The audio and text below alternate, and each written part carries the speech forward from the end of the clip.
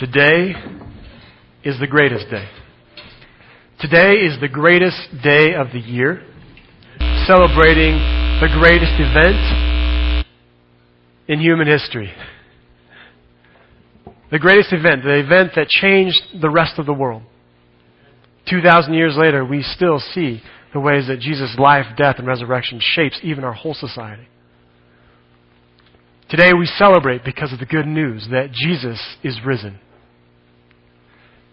He is risen indeed. And we celebrate that today. Now this is a big claim that today is the greatest day. This is a big claim that today is the greatest day, remembering the greatest day in human history. But here's why I say that. 2,000 years ago, God took on flesh. And He lived among us, healing and teaching. And all of this was focused, was heading toward a cross and ultimately His resurrection. Jesus did all of this. And before He went, before He suffered, before He died, before He rose again, He told His disciples, this is what's going to happen. The Son of Man must go to Jerusalem and suffer many things and die.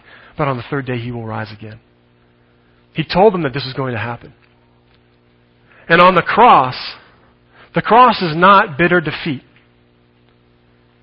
It is the ultimate sacrifice. God's redemption of all of creation begins in Jesus. Jesus accomplished so many things on the cross. He showed us what God's love looks like. He showed us what it looks like for a person to love their friend so much that they would lay down their life for them. Jesus took on sin. Paul talks about it in his letter to the Corinthians. He said, God took Him who had no sin and made Him sin for us so that we who were sinful might become the righteousness of God. On the cross, Jesus made a way for all of us to be right with God again.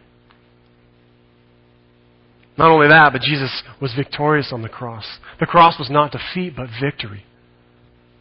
Victory over death. Victory over sin. Victory over Satan. On the cross, God has been victorious. And on the cross, God has been exalted to King. So many amazing things happen on the cross. Jesus is King. Jesus is Savior. Jesus is Victor. All of this happening on the cross. But you know what? I say this not just because Jesus died on the cross. Thousands of people died on the cross in the Roman Empire. I say this because Jesus died on the cross, but then, like no one else in history, He rose again after 3 days. Jesus is risen. Risen indeed. God is risen, and He sits at God's right hand. This is the important part for us. Now, this is amazing news that Jesus is risen, that He is not dead, but He is risen. This is the good news that we talk about. This is the good news that we tell our friends about. This is the good news that shapes the way that we live. But I have to say, it's not always easy. It's not always easy to believe. I mean, we live in a time, in a modern time, where if you can't dissect it and measure it, you can't prove that it's real.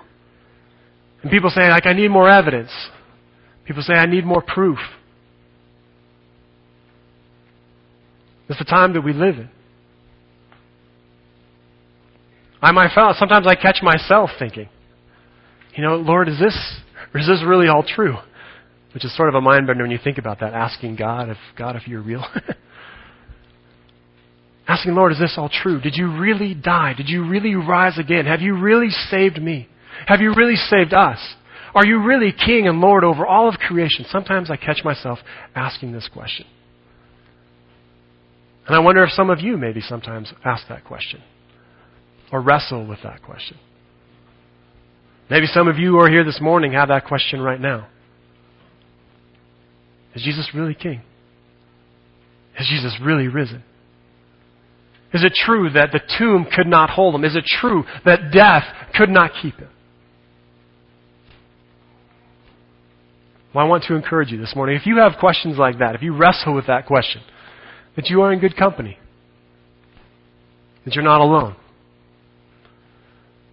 This morning we're going to be listening to the story of Thomas, one of Jesus' disciples. Now let me tell you about everything that happened before that. So Jesus had been abused. He had been tortured and handed over to be crucified. And they hung him on a cross. They nailed him to the cross, and he died. He died there, accomplishing everything that God had desired for him to do. In that moment, God's glory was made manifest. And when he had died, they took him down from the cross and they laid him into a tomb. And early on the first day of the week, on Sunday morning, one of his disciples, Mary, she went to the tomb. And she saw that the stone was rolled away. She saw two angels there, one at the head and one at the foot. And his linens were there, and she was looking for Jesus. And she turned around and she saw someone who she thought was the gardener. It turns out it was Jesus. She says, "Sir, tell me where they have laid him, and I will go get him," because she thought that they had taken him. And Jesus just said to her, "Mary," in that way that only Jesus spoke to her. And she said, "Rabbi," teacher, Lord. And he said, "Go and tell the disciples." And so she went, she ran, and she told all the disciples. And Peter and John, they came running to the tomb. And when they came to the tomb, they stooped over to look inside. And John saw the linens lying there, and he believed immediately. And they went back and they told the other disciples. And they were gathered there that first Sunday, after Jesus had raised from the dead. And they were gathered together behind a locked door because they were afraid for their lives, because Jesus, their leader, had just been killed. And the door was locked, and Jesus appeared among them, right in the middle of them. And he said, "Peace be to you." And they saw the marks on his hands where the nails were, the wound in his side where he was pierced. But Thomas didn't see this. He was away. And that's where we pick up Scripture. If you would, open your Bibles to John chapter 20, verse 24 to 31. It's also the sheet in your bulletins if that's easier for you. So listen to this. Listen to Thomas' story. Now Thomas, called Didymus. Didymus is Greek for the twin. His nickname was the twin. Thomas, called the twin, was one of the 12, was not with the disciples when Jesus came. So the other disciples told him, "We have seen the Lord." But he said to them, "Unless I see the nail marks in his hands, and put my finger where the nails were, and put my hand into his side, I will not believe it." A week later, his disciples were in the house again, and Thomas was with them. Though the doors were locked, Jesus came and stood among them and said, "Peace be with you." Then he said to Thomas, "Put your finger here. See my hands? Reach out your hand and put it into my side. Stop doubting and believe." Thomas said to him, "My Lord and my God." Then Jesus told him, "Because you have seen me, you have believed. Blessed are those who have not seen and yet have believed." Jesus did many other miraculous signs in the presence of his disciples, which are not recorded in this book. But these are written that you may believe that Jesus is the Christ, the Son of God, and that by believing you may have life in his name.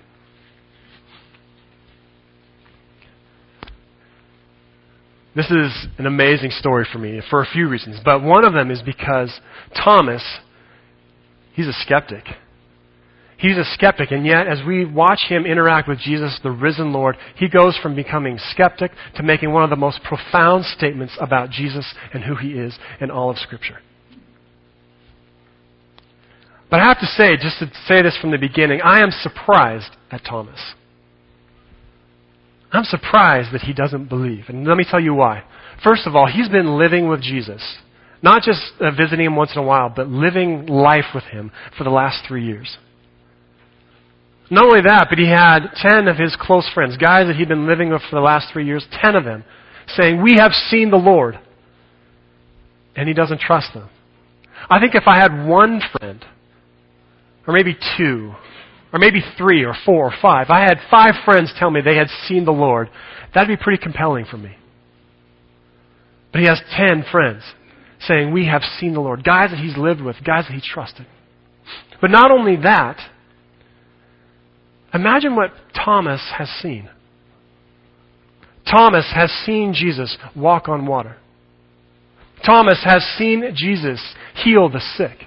Thomas has seen Jesus take water and turn it into gallons and gallons of wine for a wedding. Thomas has seen Jesus raise Thomas from the dead. Thomas has seen Jesus feed 5,000 people with 5 loaves and 2 fish. And he has heard Jesus say that the Son of Man must suffer many things and go to Jerusalem and die, but on the 3rd day he will rise again. And I have to say, Thomas, what's it going to take? Thomas, when's enough? How much more do you need to see? But here's one of the things that I love about this story of Thomas. Even though he says, I will not believe, in the Greek, it's pretty adamant. It's like, no way am I believing until I take my finger and put it in the hole and take my hand and put it into his side. No way am I believing. And yet he's still here with the disciples. He's still gathering with them on Sunday when they got together. Now that in itself is an act of faith. It's its own kind of faithfulness. That even though he had questions, even though he was actually adamant that I will not believe until I see for myself, he's still gathering with the Christians, with his fellow disciples, those who were following Jesus. He still gathered with them. And I say this because I want to encourage those of you who have questions. Maybe some of you who have some real questions about Jesus. Is he really the Son of God? Is he really this Savior? Is he really the Savior or the Messiah? Can I really put my faith in him? Can I trust him? If you have those real questions, I encourage you to listen to Thomas or to watch Thomas and to keep gathering. Keep gathering, maybe here on Sundays or maybe in groups with other Christians throughout the week. Keep gathering. Because in Thomas' story, God honored that. Thomas, he's pretty prideful to say, no way am I believing until I see the holes in his hands. And yet God honors that. And Jesus shows up. He says, here, touch the hole. Here, put your hand in my side. God honored his even strange faithfulness. So I say this to those of you who have questions, real questions, to keep gathering. Whether it's Sunday mornings or in groups throughout the week, keep gathering. The other thing that I wanted to mention is to those of us who have been following Jesus, who have committed our lives to following him. Did you hear how the disciples still welcomed Thomas in? I mean, the fact that they're still gathering with Thomas. They didn't say, well, Thomas, if you're not going to think like us, then I'm sorry, you're out of here. No, they kept welcoming him. They had a place for him. I want to encourage those of us who Jesus has changed our lives to keep welcoming those in our midst who have questions, real questions about Jesus. Keep welcoming. Some people, God does an amazing thing in their lives and they believe and then they just show up and they want to belong. But I find oftentimes that something happens when they belong for a while, the belief comes. Faith in Jesus comes after a while of being a part of this Christian family. So those of us who have committed our lives to following Jesus, I want us to keep welcoming. Welcoming people with real questions, to honor them, to respect the questions they have, to listen, to do our best to explain how we've answered those questions, but to keep welcoming them. But I love how ultimately Jesus shows up and he talks with Thomas. Ultimately, Thomas believes. Now, a thing that I don't know if you caught this when we read it, but the first thing, or one thing that stands out to me is that when Jesus showed up, he says, peace to all of you, to all of his disciples, and then he jumps right in with Thomas. And he says, see, take your finger and put it here in the hole in my nail, or put it in the hole in my hand where the nail was. Take your hand and put it in my side. You see, Thomas said that after Jesus was gone. Jesus just knew this. Thomas didn't tell him. None of the disciples, we don't hear anything in the scriptures about the disciples went and talked with Jesus and said, can you talk with Thomas? Here's all the stuff that he said. I don't know if you heard it or not, but maybe you could come. Like he knew what Thomas was thinking. He knew this challenge that he had given to the other disciples. And I think this is important for us because sometimes we think, if I don't believe in God, we think because I don't believe in him that he's not there. Thomas is saying adamantly, no way am I believing until I see the holes in his hands and I put my finger in it and I put my hand in his side. And we think that he doesn't hear that. We think that God is not active in our lives. just because we don't believe in him. And I see in Thomas's story that actually God is there. God knew what he was thinking. God knew what he said. He knew the issues and the questions that he had. And the first thing he says to him is, here, put your finger in the hole. Touch your hand to my side. I can't remember where I heard this, but people, as they've studied children, they think that like really, really young infants, that their kind of their consciousness, their understanding of things is just what they see. So when they see, like when our kids were young, when they'd see Tracy, when they were looking at her, she existed. And when they turn away from her, as soon as she went out of their field of view, she didn't exist anymore. Like doctors have done this work. And sometimes I think we approach God like that. But just because we don't think we see him, we think, oh, then he must not exist. And I'm hearing in Thomas's story that God is involved in our lives long before we recognize him. That the Holy Spirit was at work in Thomas, that Jesus knew the questions that he had. He knew the issues that he was raising. And he was involved. He cared about him. He was there. He was present. Even though Thomas was adamant, no way am I believing until I put my finger in the holes or my hand in the side. Jesus knew, and he was there, and he was involved in his life. But then I love what Jesus says to him. Jesus says, take your finger, put your finger in the hole in my hand. Put your hand on my side. Stop unbelieving and believe. How's that for direct, right? Stop unbelieving and believe. And what does Thomas say? He blurts out, my Lord and my God. Now that is a big deal. You see, Thomas is Jewish. And in Judaism, God is one. And they are very careful with that. They don't even like to say the name God because they're afraid of what it might mean or what it might do. And for him to call anyone, especially someone who he saw standing there in front of him, God, that's a big deal. But Thomas calls Jesus God. God the Son. Not only that, he calls him Lord. My Lord and my God. And Lord is important for us. Because Lord is like a way of saying, you are the Lord of my life. The Lord, the one who guides my life for the rest of my life.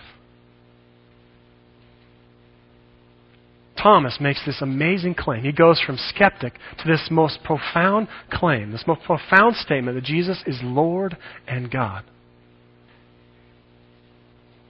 And Jesus replies to him and he says, Thomas, because you have seen, you believe this. Good, that's okay. But blessed are those who have not seen and yet believe. And this is important for us. I say this to encourage those of us who are here. I mean, in my conversation, I don't know if any one of you have seen Jesus in this way, but blessed are you. Blessings on you who have believed even though you haven't seen. Maybe you haven't put your finger in his, I don't know if any of you have, finger in his hand or your hand in his side. And yet you are here because you believe. Jesus proclaims a blessing over you. Blessed are you who believe even though you have not seen. So Thomas, we watch this story of Thomas. This amazing day. Jesus rose from the dead, and then a week later he comes and he visits Thomas. Thomas who had real questions. Thomas who was a skeptic. Who had real questions, and yet Jesus shows up in his life. And Thomas believes, and he says, my Lord and my God. Now there are lots of things that we can talk about, and ways we can talk about how this applies to our life, but I think some of the most profound, one of the most powerful things are when we hear it from each other.